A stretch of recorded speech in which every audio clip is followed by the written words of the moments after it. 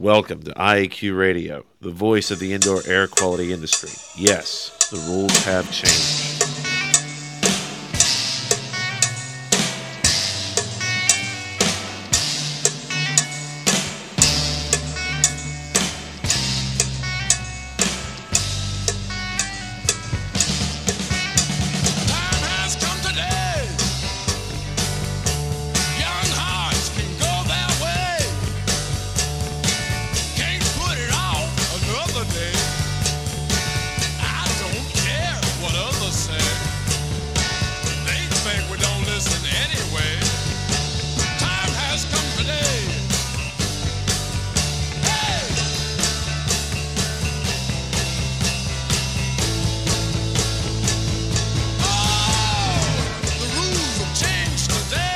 Yes, the rules have changed. Good day wherever you're listening from, and welcome to Indoor Air Quality Radio, IAQ Radio, on Friday, June 8th, 2007. My name is Joe Hughes, or Radio Joe. Here with me in the studio is my co-host, the Z-Man, Cliff Zlotnick. Good afternoon, Joe. Good afternoon, Cliff. And cyber jockey, CJ, Zach Zlotnick. Hola, ¿cómo estás? At the controls. Thank you, CJ. You can contact us at joe.hughes, Hughes, at iaqtraining.com, or go to the new www.iaqradio.com website.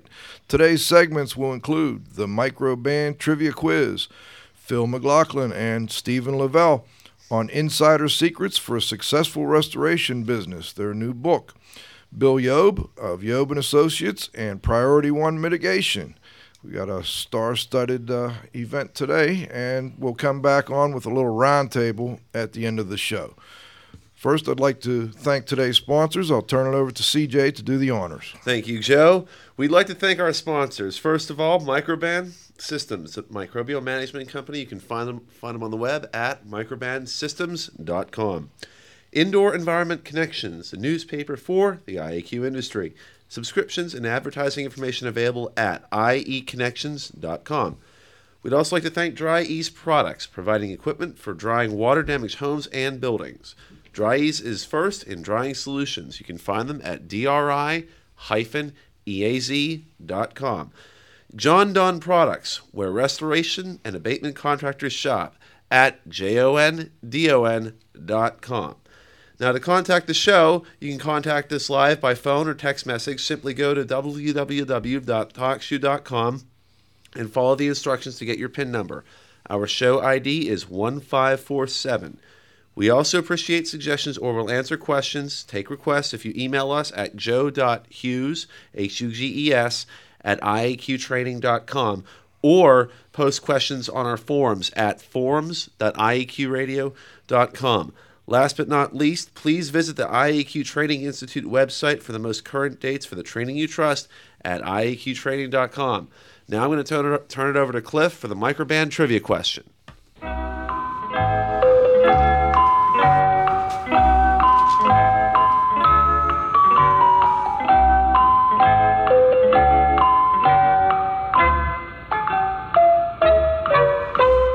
Thanks, Zach. Congratulations to Darren Adim of Washington State for answering the trivia question from May 25th, 2007. The correct answer was William Clement Stone. Unfortunately, there were no correct answers to last week's trivia question. The trivia question for Friday, June 8th, 2007. Zach, the envelope, please. The Microban trivia question for Friday, June 8th, 2007 is to connect the dots between one of each of these categories to solve the puzzle. What does one of these even numbers, 26, 260, 2600, or 26,000, have in common with the name of a popular rental car company, Avis, Hertz, Budget, or National, have to do with the name of a city in Utah, Salt Lake, Draper, Provo, or Park City, have to do with the rank of a naval officer, ensign, admiral, captain, or lieutenant commander, have to do with the sound made by a cereal, snap, crackle, pop, or crunch, have to do with an item which makes sounds, bell, whistle, drum, or cymbal. Back to you, Joe. Oh, I don't know where you come up with these from, Cliff. I know the answer to that one, and I think any cyber jockey worth his salt should know that one. We'll find out, I guess. Go to iaqradio.com. Forums.iaqradio.com. Forums. Okay. And answer the question. The thread has now been unlocked, so first come, first serve. Very good. I'm going to turn it back over to Cliff after our intro music here to talk about our first guest. There was a great uproar for the great author. They celebrated all night, 'cause when it comes to writing, he sure got it right. There was a great uproar for the great author. They celebrated all night, 'cause when it comes to writing, he sure got it right. Well, good afternoon. We have two guests this afternoon, Phil McLaughlin and Stephen A. Lavelle. Phil McLaughlin is Tampa-based certified restorer, industry consultant, and business development specialist. Phil was the founder and president of Skyliner Restoration Services, which was based in Long Island, New York metropolitan area. Phil built this company, Skyliner, into one of the largest full-service disaster restoration firms in the Northeast region. Phil had humble beginnings. He started his business out of the passenger seat of a 65 Volkswagen Bug with a mop, bucket, and floor waxing machine, going house to house, waxing housewives' kitchen floors for $2.50 each, and working his way up until he made $300,000 in one restoration job. Today, Phil is one of the most sought-after consultants in the restoration industry. He works with beginners and well-established firms alike. Recently, Phil completed co-authorship of the industry's newest book, Insider Secrets for a Successful Restoration Business, for which he got 38 of his friends, who are also some of the most influential and knowledgeable men and women in the restoration business in the United States, Canada, and Australia to participate. Phil co-wrote the book with a fellow by the name of Stephen A. Lavelle. Stephen Lavelle is a consultant and instructor of persuasion techniques. He holds 3 accredited degrees and a teaching credential. His courses have been attended by over 10,000 professionals, both in the business and the counseling and therapy arenas. He has appeared on dozens of radio and television shows, including Connie Chung's Eye to Eye, The Joan Rivers Show. Over 250,000 of his tapes, CDs, and videos have been sold nationwide. In a few weeks, his new book, Persuasion Master, 101 Ways to Get People to Do What You Want Them to, will be on the market, and most recently, he acted as editor for the new book, Insider Secrets for a Successful Restoration Business, that we're going to be discussing today. Welcome, gentlemen. I need a little help on the unmute button there. There we go. Okay, now we're back. Phil, Stephen? Welcome. Yes, we're here. Yes, we're here. All right, gentlemen. We understand you just put together a new book, Insider Secrets for a Successful Restoration Business. Phil, how did the book come about? Well, last year we had a non-eventful hurricane season. I, quite frankly, had a little bit of time on my hands, and a number of people in the industry suggested that with my various, 35-plus years in the industry, and with the people that I know, that that there was a void, that this type of a book would be of interest to the industry. So we started working on it, and it took about a year, but it finally came to fruition. And basically, I have the contacts of people around the country, and I guess in Australia, New Zealand, and Britain, that were my authors. And then Steve has the strength of being a professional writer and a business coach, and between his skills and computer skills and mine, we put the product together, and so far it's been pretty successful.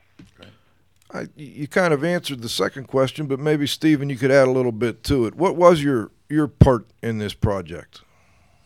Well, there were actually 3 or 4 things, but the biggest thing was I, as editor, I got to meet each of these authors in turn as they wrote up their articles. Many of them, as you know, are professional disaster restoration people, but they're not writers. So, and I've written a few books and gotten them published over the years, so I was able to at least put a coherent sentence together. And as these guys started sending me their ideas, I began to sort of cross-reference, correlate the different things they were saying, and I got more and more excited about the possibilities from their articles. And I take their stuff, whip it together, and put it into a coherent whole. And now we've got, as you know, 38 terrific stories in this one book.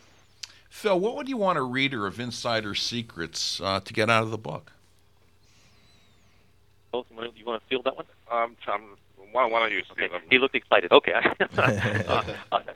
What I would say this: the book originally was written for people that are just entering the industry. That's how we started off. The brand new, just getting started. What can we tell them to help them make a success in the restoration industry?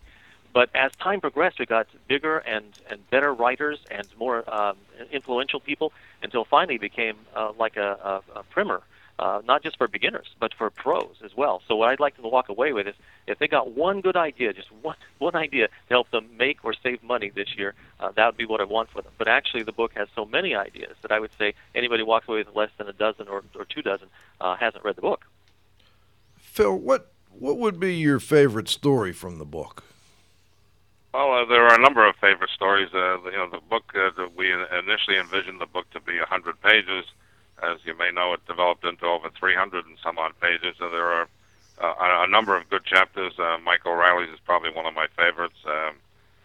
Jim McDilder out in Redding, California is also another favorite. But quite frankly, the chapter that I wrote I thought was pretty comical, and I enjoyed sharing it. And the one story in particular about playing Santa Claus for an insurance organization, and back in the day, 100 pounds ago, I forgot, you need, when you dress up as Santa Claus, you need a pillow for the belly. Of course, now most people who know me know I don't need pillows, but I went out and bought one of these inexpensive $29 costumes and got up on a stage in front of 150 members of the Long Island Insurance Women's Association, and realized I didn't have a pillow, so I took off my suit jacket. Back in the day when they were not casual Fridays, we all wore suits and ties as restoration people, and stuffed the suit, and lo and behold, as I'm up on the stage doing my Santa Claus routine for 150 women, the belt buckle broke, and out comes the shirt sleeve and the pants leg. I ho-ho-ho'd myself off the stage. But subsequently went out and bought a $500. I could be in the Macy's parade at Thanksgiving with the costume I have now. That will never happen again. But as a result of that, these women were literally, they talk about how men are at a gentleman's club, but you want to see 150 women standing on their chairs thinking that I was there as a male stripper, which I wasn't. All right. But you know, the strength of that story, what he didn't tell you is that a lot of the women there were adjusters. And so he was making friends not with just a bunch of women. He was making friends with people that could actually bring him business. And so he became real popular in many ways because of that one incident. Yeah, I'll call you Santa Claus from now on. Stephen, as an outsider of the restoration industry, what was your favorite part in putting the book together? Getting to meet the 38 authors. As they began to send in their various pieces and I got to reading them, I got to see the different personalities of them, and so many extraordinary and caring and giving people. I had not anticipated that. I thought this was hardcore business. But as they began writing about the generosity and the giving and the caring about their clients and so forth, I began to see something of real value there. And again, I had not anticipated that. So that my favorite part was getting to know these extraordinary and very influential people in a way that I think most people never get to see them. Either one of you can pick up on this, but the question would be, what are the most important lessons to be learned from your book? Well, I think that the fact that the industry is changing as fast as it is. I mean, back in the late 60s, early 70s, pre-computer, pre-Xactimate, when we used ServiceMaster wall charts to figure out that a room was 8 by 10 with an 8-foot ceiling, and we all did this, and we used carbon paper, and if we made mistakes, we had to retype documents.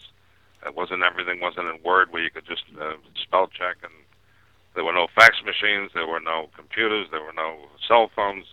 The industry has just changed, and now, with all the state-of-the-art technology that we have available, the sign on my building in New York used to say Skyliner Restoration Services, Insurance Industry, Restorers, Cleaners, and Appraisers. And the reality is, if I were to reopen the company today, I couldn't put that on the outside of my building because I am no longer in the insurance industry. The insurance industry has changed our industry so rapidly over the past couple of years with all these vendor programs and the whole philosophy of the pricing, and where now many of the progressive firms in the industry are been forced if they want to continue to do business, to actually go after the end users through emergency response agreements, pre-incident plans, work somewhat on the other side of the industry with what they used to refer to as the dark side with the public adjusters. The industry has just completely changed, and that's probably, even though I was aware of it by getting these submissions from various authors from all over the world, it really came like a hammer right into my forehead that we're in a different business than what we were in years ago. I mean, it's almost as different a business as landscaping and pest control compared to the old days when it was all whining and dining and golf and schmearing and schmoozing and whining, it was a fun business. Today, we try to still have fun, and I'm not going to say we don't have fun, but it's not like the old days. I mean, we had a lot of fun. It's become a very impersonal business. Most businesses are based on relationships, and a lot of that's been because of the computer and downloading. A lot of that's just changed. You're frowned upon to take an adjuster out for lunch. Sometimes if you get him to go, he'll want to pay. Just the whole... And then, of course, coming from the New York market where, back in the day, I'm not saying it goes on anymore, but back in the day, if you didn't pay, you didn't play. I mean, it was a very kind of a corrupt, crooked business, but, that seems to have been cleaned up substantially around. That didn't take place all over the country, but it took place, from what I understand, certainly in New York, but in Detroit and some of your major cities, Chicago, et cetera. Well, but actually, in the book, there are several chapters. In fact, that's a common theme: how to deal with adjusters. And several chapters talk specifically about that. It doesn't talk about what he was just mentioning, paying people off and that sort of thing. It actually talks about hardcore, real techniques for sharing your skills with an adjuster and getting them to like you, to want to work with you, and like 4 or 5 different ways of penetrating that market, of getting to those people and getting them to hire you. I'm curious what... I would also say that today when I'm just sitting by the phone waiting for an adjuster to call, I'm in Tampa right now, but I was down in Miami last night at a disaster preparedness summit that was put on hosted by a Paramount Restoration and a Los Angeles-based firm, and they're basically going and touring the country doing these disaster preparedness summits that are post 9/11 based on all these business continuity where the building owner, the property manager, they're pre-appointing a restoration contractor of record so that when the loss happens, they're not calling the agent who calls the adjuster, who calls the company, the claims department. You don't wait 3 days to get an adjuster. You basically have, and then a lot of these major corporations have large $1 million deductibles, $3 million, $5 million. They're on the hook for the emergency service anyway, so they're just going ahead and calling in a restoration contract. They're not just waiting for, the insurance companies. What was the reaction from the industry about publishing this valuable insider information? I mean, there are a lot of trade secrets in here. I mean, did people get mad at you for doing this? Well, initially, actually, that was the comments that were coming to me initially. Like, don't we have enough of guys in this industry? Why are you putting all this information out? But the reality is, beyond my wildest expectations, some of the, major players, and you can read the who's who of the roster of who's in this book. A lot of guys just felt that it would add to the professionalism of the industry if they pointed some of the legitimate ways to do business in the 21st century. I mean, it's just such a different business, and people submitted articles that went on. Some of these guys, we had to cut their articles back. They went on. You thought they were writing their own books. They went on for 20, 25 pages. So there's a lot of very, very valuable information. Aside from the information that's in there, because this is an e-book, at the end of the book, I think we give away 11 or 12 bonuses, and some of the bonuses are from companies such as Business Networks. If you buy the book, Les Cunningham will give you a $500 discount towards joining Business Networks. Or with Business Mentors, if you bought the book, one of the bonuses, you'd get a $495 credit towards the ELC online training program. And then, of course, you can, for the people who buy the book, they get a free half-hour telephone consultation with myself or 3 or 4 other industry experts for free, which each one of those phone calls is worth $125. So the reality is the purchases of the book, if they utilize the bonuses, can probably pay for the cost of the book and get back probably over $2,000 in bonuses. So it's really a tremendous opportunity all the way around. The knowledge, the bonuses, the fact that it's such state-of-the-art information. And these are it's information that generally you just wouldn't get. People don't share this information, and it's only because I guess not because I'm so smart, but I've been in this industry for so long that when I had friends and relationships that I've built over the years, never building these relationships and making these friends for the purpose of calling on them down the road to contribute to my book, they all were very genuinely helpful in participating and contributing, and the end result kind of speaks for itself. I wanted to add my endorsement to it, so I've got something I'd like to read to you. It's dated June 8th, 2007, and this is to Messrs. Phil McLaughlin and Stephen Lavelle. What I liked about the book is it's well-rounded. People enter the restoration or remediation field with different sets of skills. Most business books are geared at improving only one skill set. Everyone who purchases your book will at minimum learn something worthy of the cost of the book, and for others, what they will learn will make a profound difference, both in their lives and in their business. Cliff Zlotnick, president, Unsmoke Microband Systems, a co-creator and co-host of IAQ Radio. So it's a good book, and we would recommend it. Well, thanks for that, Cliff. Thank you very much. And you're welcome. Gentlemen, did the same marketing, obviously, I guess I'm answering my own question, but you could tell me, maybe go into a little more detail. The same marketing methods that were successful in New York City, let's take it to today.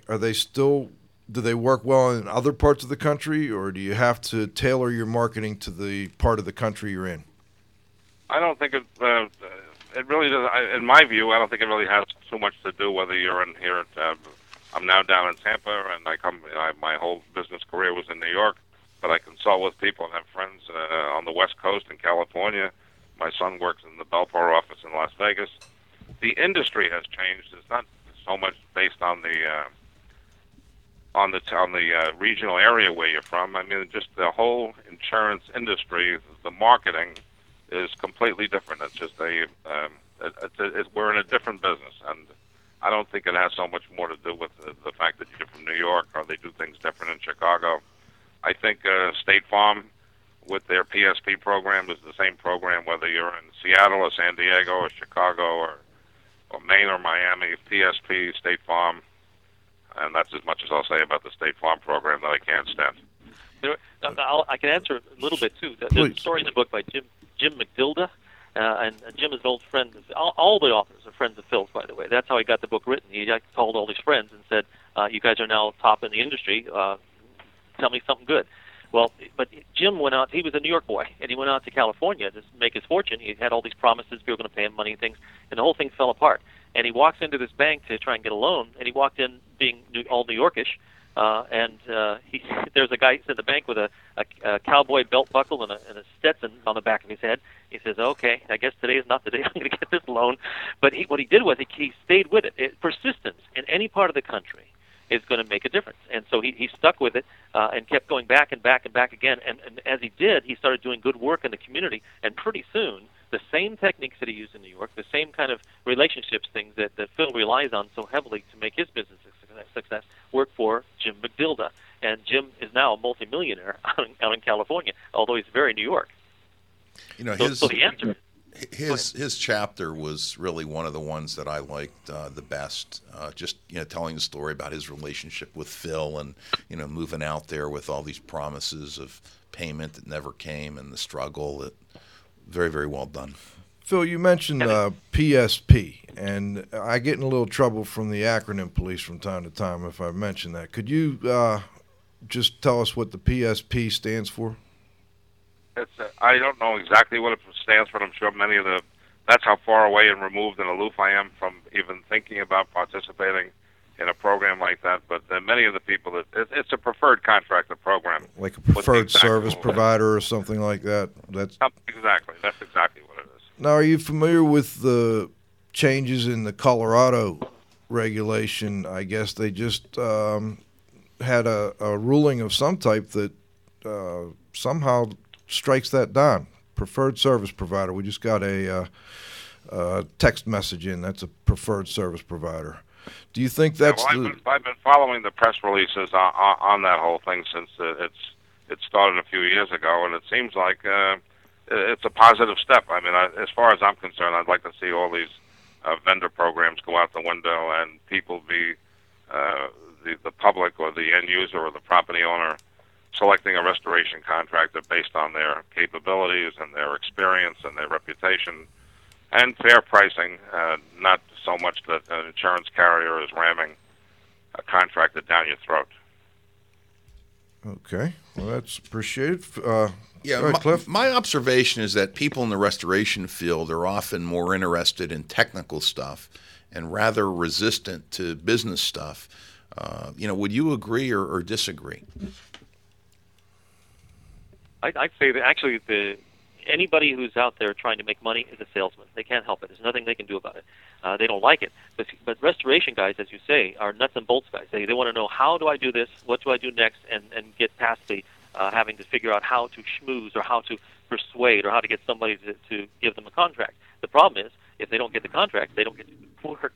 So they have to know both. But you know what? Everybody sells. When you talk to your wife, you say, well, let's go to dinner at such and such a place. She says, well, I'd rather go to someplace else. And then you have to persuade her.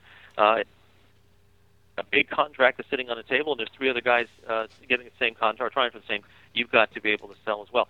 So what I did, and when I did several little chapters in the book of simple nuts and bolts techniques, like how to close a sale, or how to market your skills, how to get a person interested in buying from you, or how to psychologically get them to turn around from if they had a bad experience with another guy that was in your same field, and you walk in, they see you as being the same guy, even though you're totally different, you have totally different values. You have to persuade them that you're a better man, that you're going to do a better job for them, or a better woman. Actually, a lot of very influential and powerful women in the field as well, and women have the same challenge. They walk in and they say, well, isn't restoration, isn't that for guys? I can't really see a woman being in charge of this. So she's got even more challenges. So everybody has to persuade. Everybody has to convince and get people swayed to their side of the table. And so we have quite a few of those kinds of things in the book as well. The restoration industry really has been an evolution from the carpet cleaning business into water damage, or from the guys who were remodelers, and either the remodelers with construction backgrounds came into restoration, or cleaners came into restoration. And one of the biggest problems, as I see it, is that these guys who are very operational or very technical, they feel that if they load their warehouse up with all these blowers, dryers, dehumidifiers, one has more BTUs, one has more CFMs. I talk to these guys, they put me to sleep with how many BTUs and CFMs. The reality is machines don't clean buildings, people clean buildings, and this business is not unlike any other business. There's a management aspect to this business. There's a financial accounting aspect to this business. There's a marketing aspect to this business. And if you don't have, a lot of guys are technical, they don't have the marketing, or the marketing guys don't have the technical. Well, to be successful in this, you need all those components like in any other business. And if you don't have those abilities yourself, you certainly need to hire them and have them on board to make this thing successful. Phil, you've been around a long time. I'm just wondering if there's one person in the restoration industry that's really made a difference in your life, good, bad, or indifferent, who that would be. Well, there are probably two. My mentor, when I started in this business back in the late 60s and 70s, was a fellow named Matt Gersh out of New York, who literally was an immigrant and sold pots and pans and dishes door to door, and got into the restoration business. Certainly one of the original pioneers in the business, and became Bloomingdale's department store had a restoration division back in the day, and he was Mr. Bloomingdale's. But so he was my mentor. He was the guy who I looked up to and who I got advice from. But later on in my career, I have to say, whether you like him, either you love him or you hate him, but probably the guy who's made the biggest impact in taking me from being a local restoration guy to a large loss national restoration contractor would be Mike O'Reilly out of Tradewinds in New York. He's got a lot of insight into this industry, into the trends. Actually, he's ahead of the curve with many things, but he's a controversial guy, and I've known him most of my life, but you love me, you hate him, but you got to give credit where credit is due. Yeah, we like him a lot. We've had him on the show. Yeah, we'd like to have him back again. That show was a little, the recording wasn't as good as we would like, but he was tremendous, and he draws a big crowd, as it appears you guys are as well. What was the biggest or most embarrassing mistake, if you can tell us, that you've made over the years, Phil?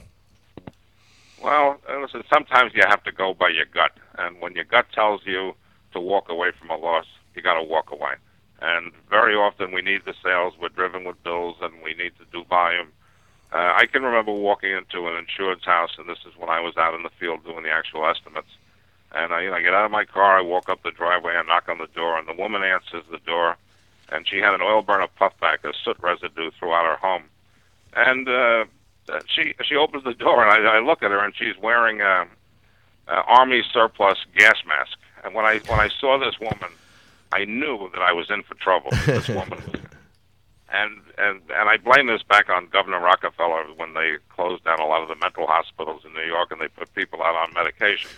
1 out of 10 of these customers we have are not going to let you make money. They're just completely whacked, and that's why I don't do residential work anymore. I just can't deal with gas masks and all these other, all these type of people. But I guess the point I'm trying to make is go with your gut.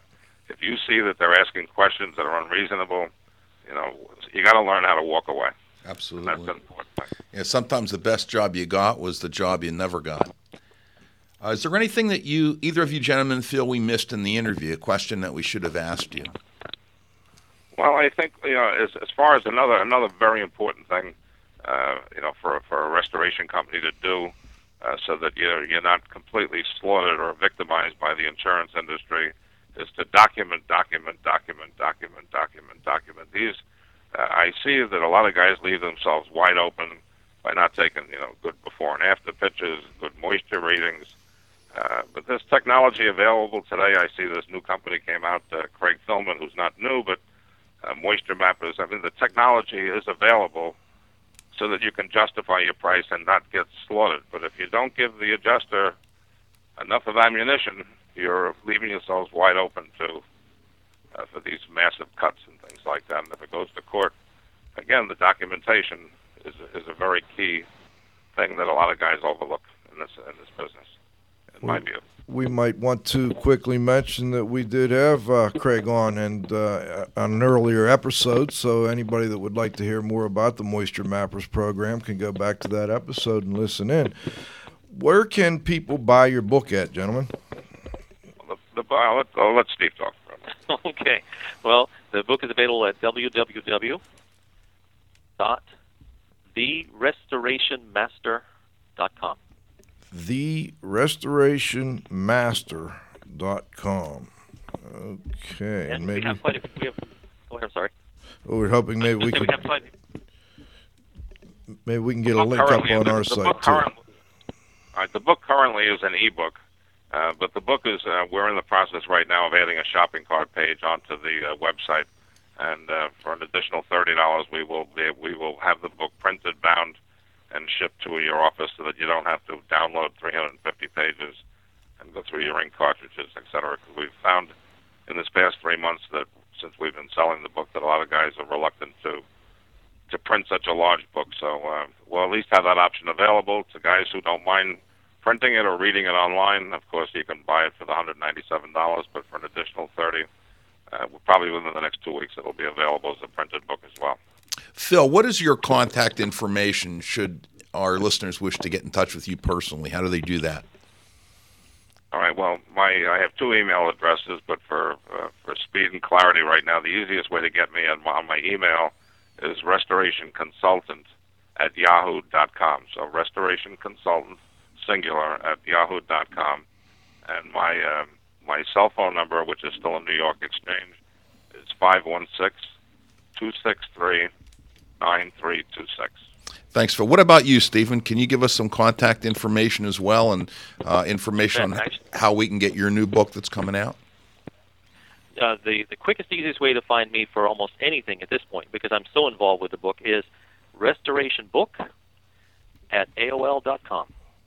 Perfect. Restoration book at AOL.com. Gentlemen, can you hang on for just a minute? I want to, we're going to take a quick break here, then we're going to bring on Bill Yob, our second guest, which ties in perfectly with what we've been discussing here.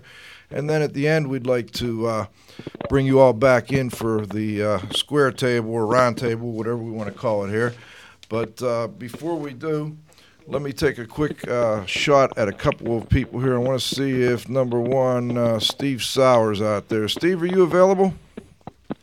Hello. Hello, Steve. Hey. Hey, Joe. How's it going? Good, thanks. Just checking to make sure that you were on the line there, and also wanted to see if you had anything you wanted to ask real quick.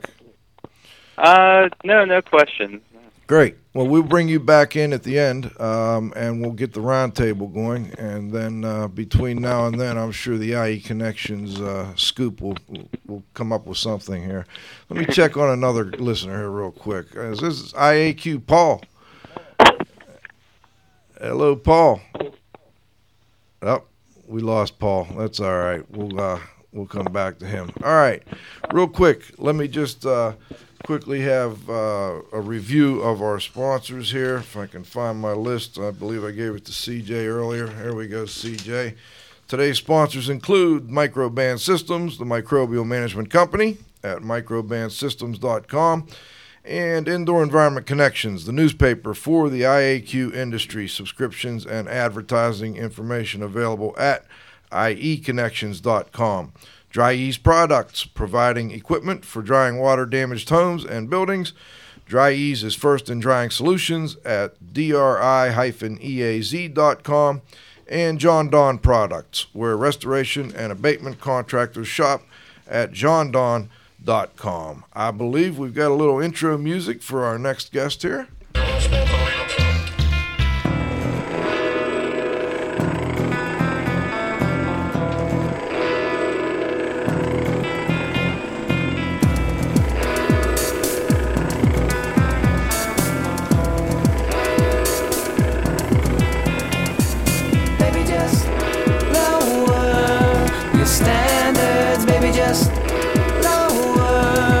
Standards, baby, just lower your standards, baby, just lower your standards. You'll have a much better time. All right, thank you, CJ. Mr. William Yob is experienced as 26 years of an emergency response, disaster recovery, reconstruction, and remediation of industrial, institutional, commercial facilities.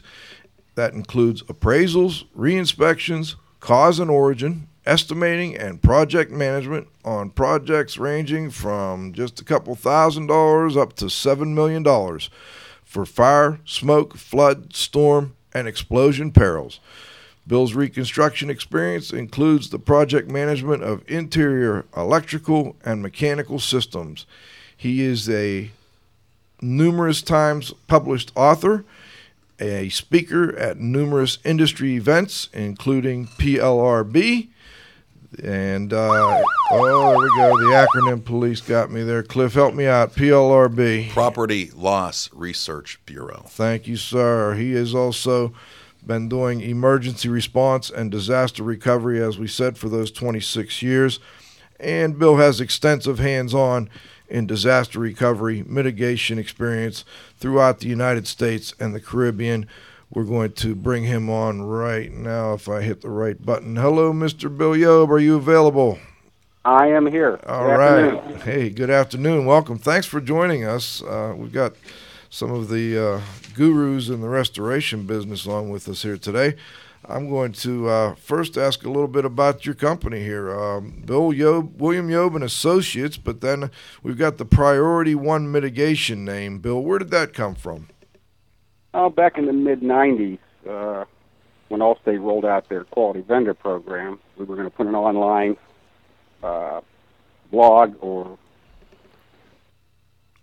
information website where the contractors could post their information and communicate with the homeowner and the adjuster, but Allstate decided to banish the project and outsourced it. I see. So that's how it came about.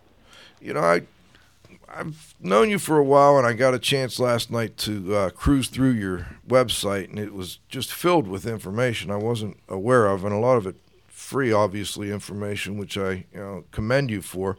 I was also unaware of the fact that you keep track of these publicly traded companies and post their news releases, etc., on your website. First, can you tell people what the website is, and then give us a little more information on why you do that? The website is p1m.com, and that's the numeral 1. And about the public companies, during last year's slow period, I put a correlation between insurance companies and the contractors that service it, and noticed a big swing on the charts.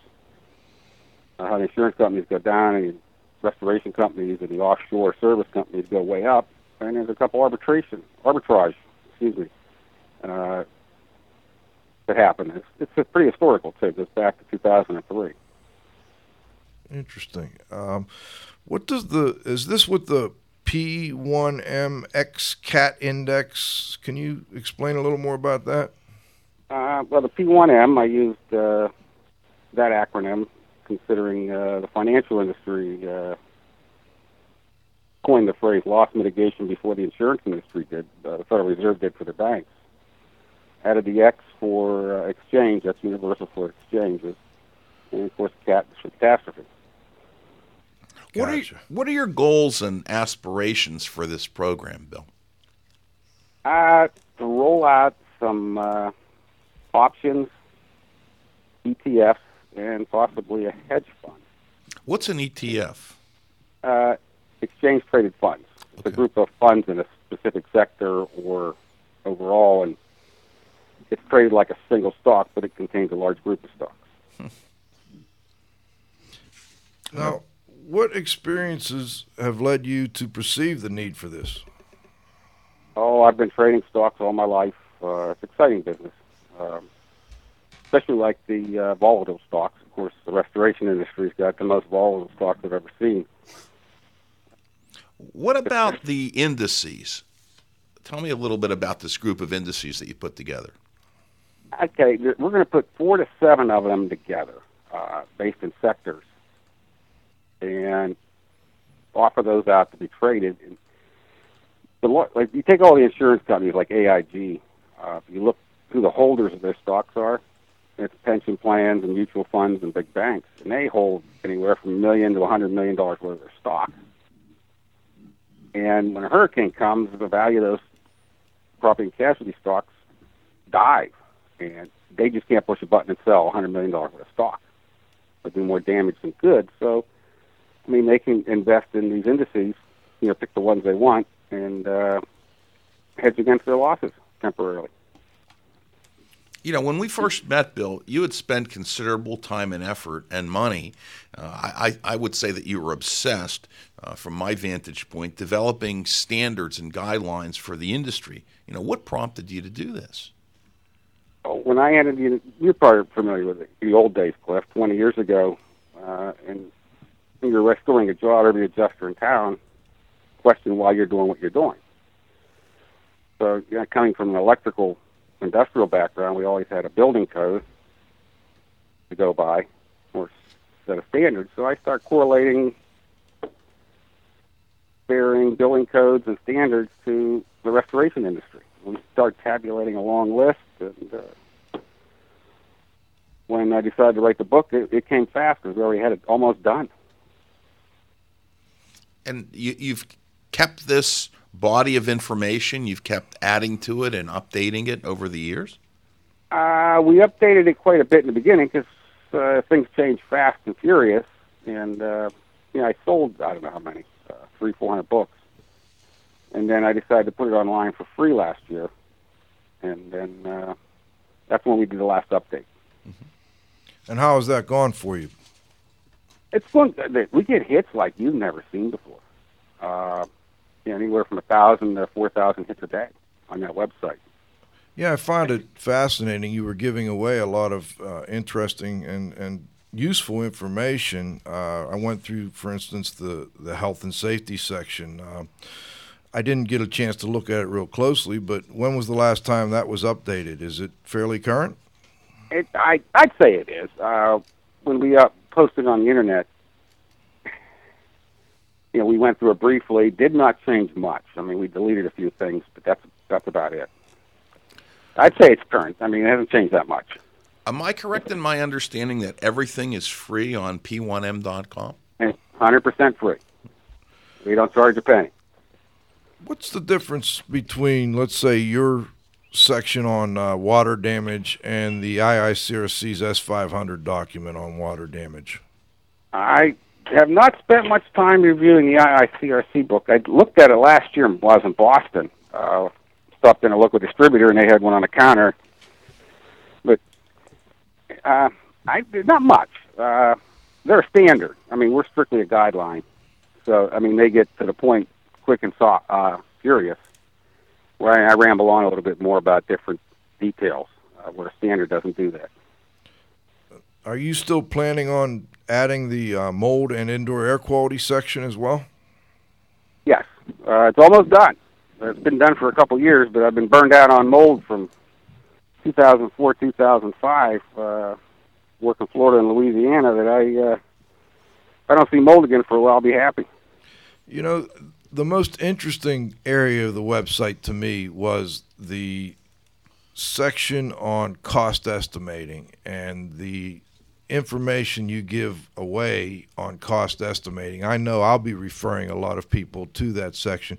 Can you give us a little more detail on exactly how to use that, how to best use that section? Well, the reason I put that on there, business interruption insurance is king right now. It can be as much as 60 to 70% of the cost of the overall claim. And it's how fast can you get that company back in business. So you need to know your hours, the labor hours required to do the project. So that way you can put all the hours in. So I'm going to need 10 people, and I got this many hours. You divide it out. That'll tell you how many days, 8-hour work days you need to get the job done. Work 10 hours, whatever you figure.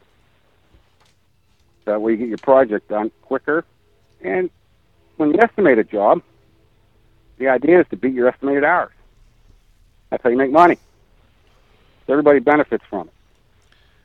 What are the most popular estimating or project management tools on the site?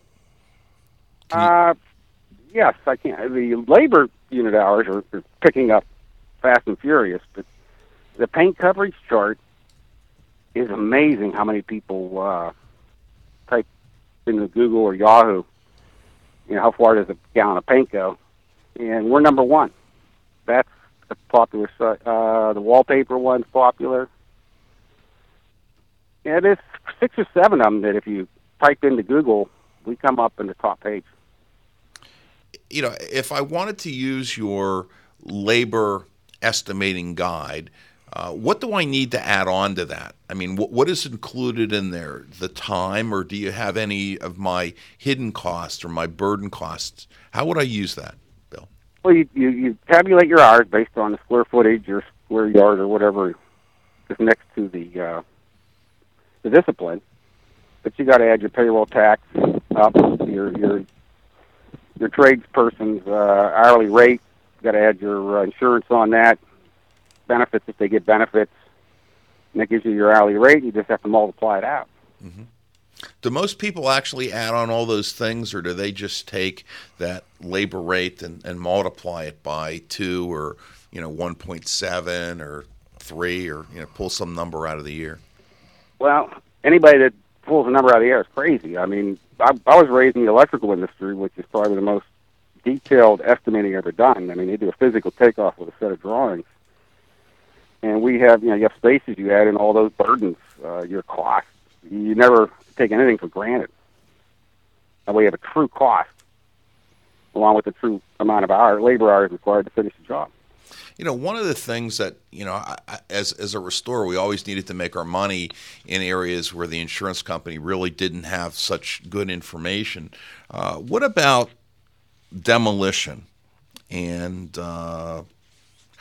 what information on your site could help someone doing demolition? Oh, the material, I think it's called materials weight page. It gives you a basic listing of the weight of every material that you would find when you're doing demolition. The labor units are based on material weight, the height of what you're working, as well as the bulkness of it. And they can get an idea of what they're doing there. And if you need to use a lot of dumpsters, you can weigh it out, figure out how many you need, put it right in your estimate.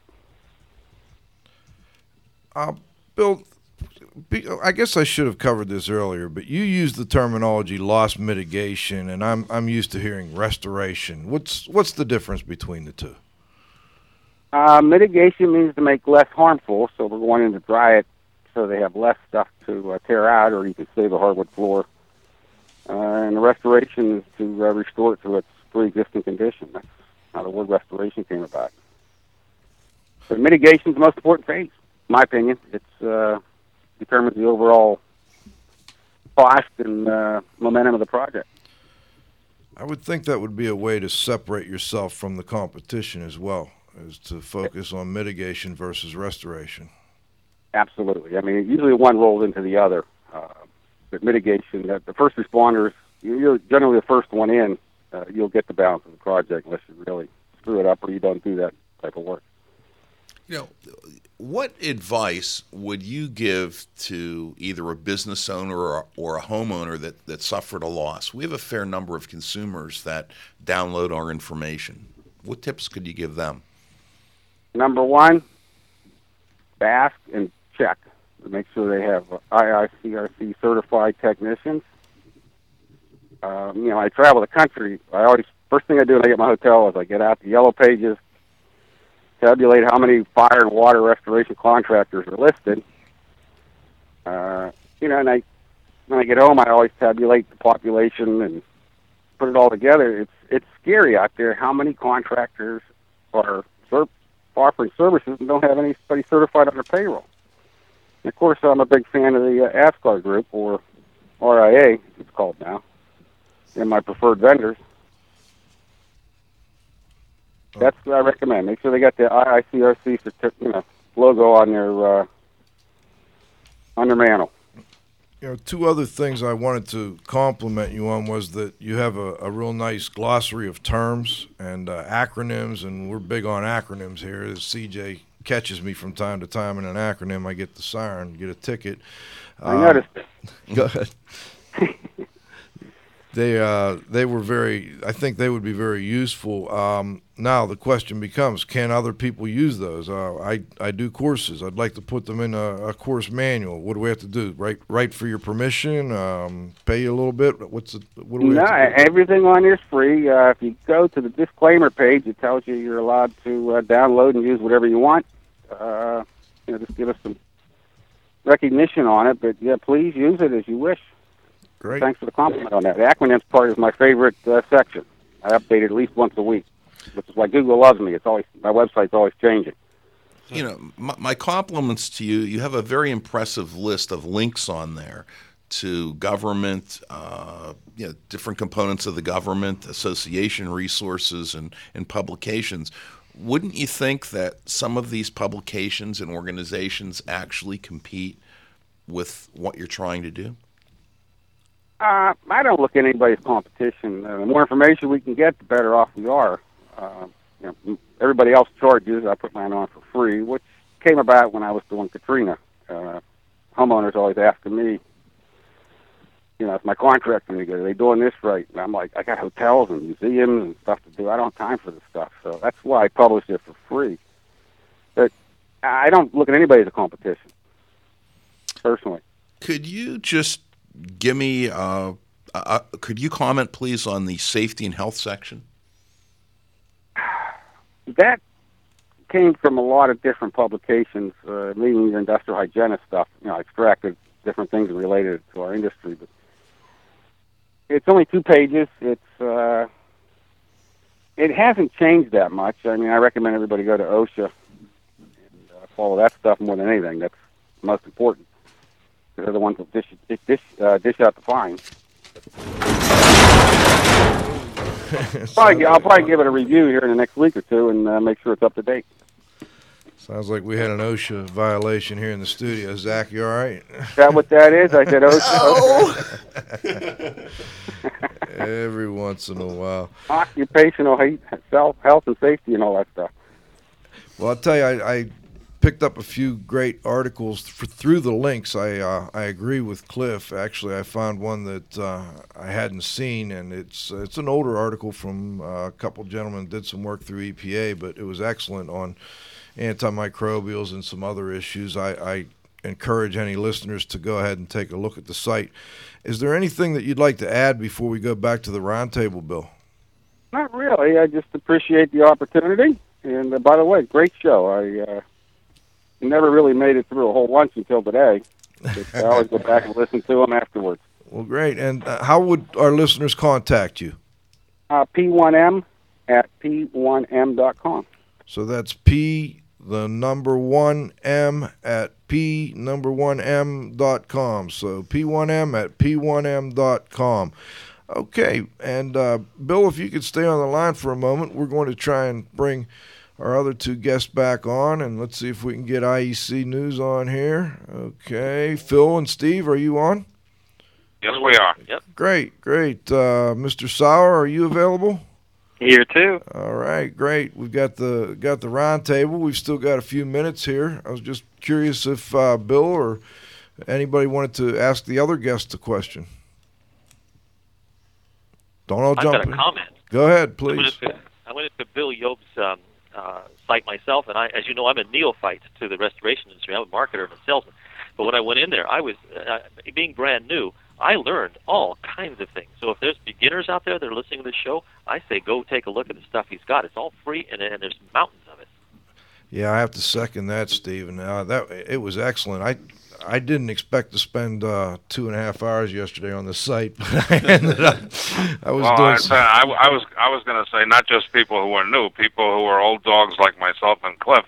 There's a lot of very valuable information on that site. I spent a few hours on it as well. Absolutely. And I actually use it as a weekly reference just to check in on different things. He's doing a great job. Well, thank you, gentlemen.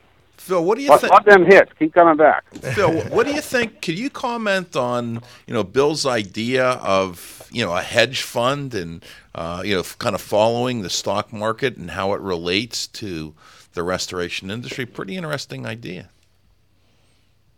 That's really out of my bailiwick of expertise, so I'd prefer not to make a comment that. So you're not going to buy. You're not going to buy those stocks, huh? Okay, all right. No, well, I'll tell you, there's a lot of interesting information. I don't want to start throwing stones around, but if people go into his site and read some of the information, there's been some extremely interesting, insightful information into a lot of these. I mean, we're living in the days of mergers and acquisitions with all the Service Master and the fire lines and the home solutions, and I mean, it goes on and on and on with the beacon. With there's so much going on that the information he has is really an eye opener because there's a lot of fraudulent information going around in these press releases that I've been seeing. Yeah, I want to second that, Phil. I like to pride myself on keeping up on what's happening. I'm not in the disaster restoration industry as much as the indoor air quality industry, but he's really been on top of this, and it's all, I guess, public information, isn't it, Bill?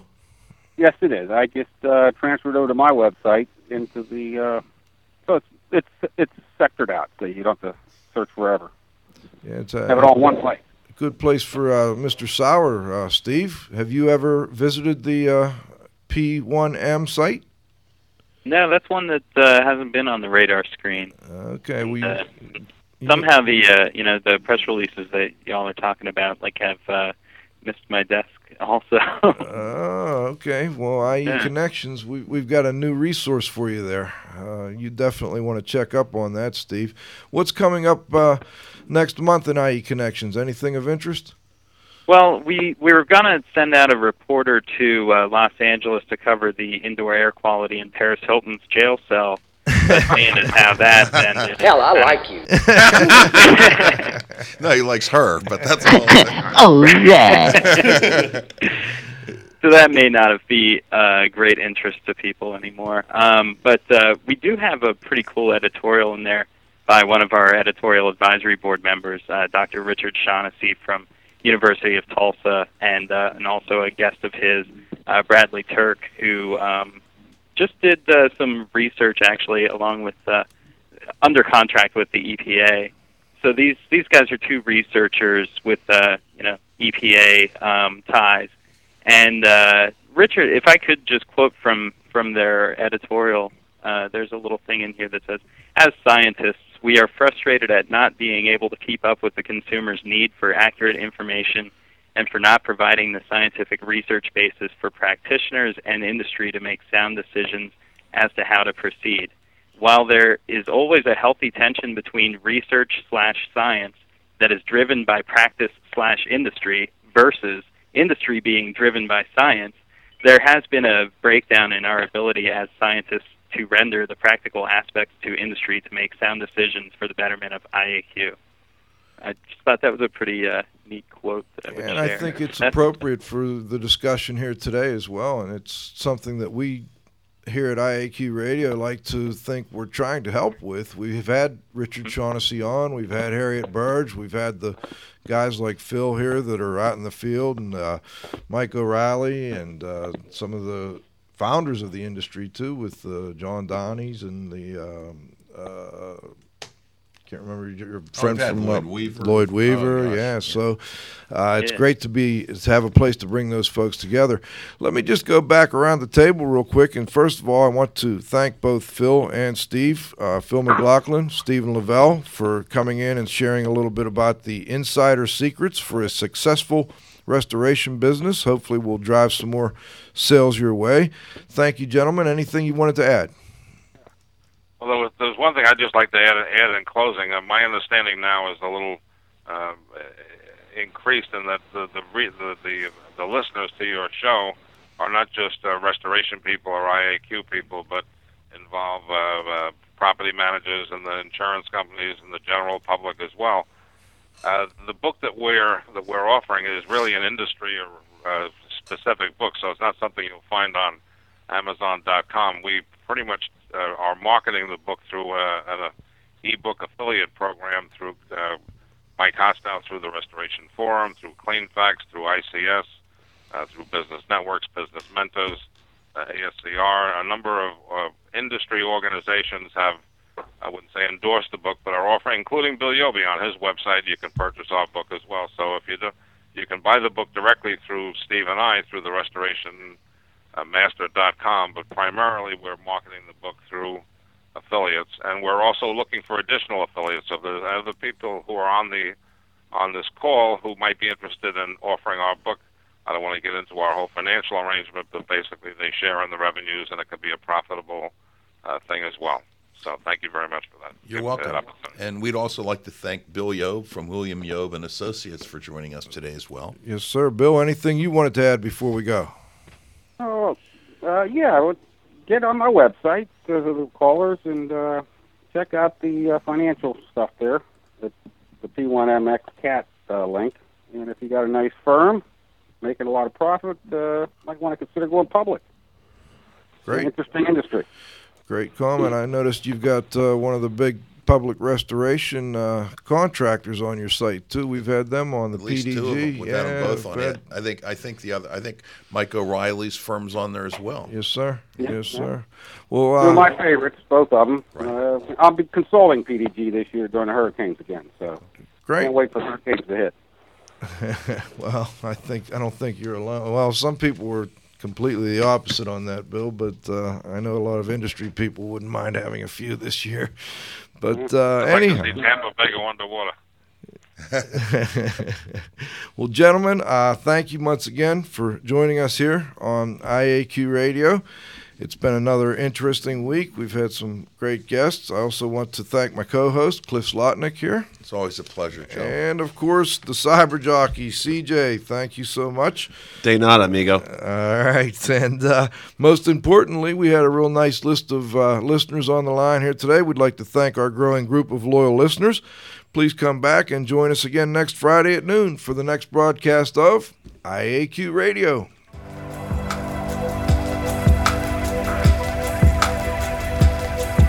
This has been another IAQ Radio production.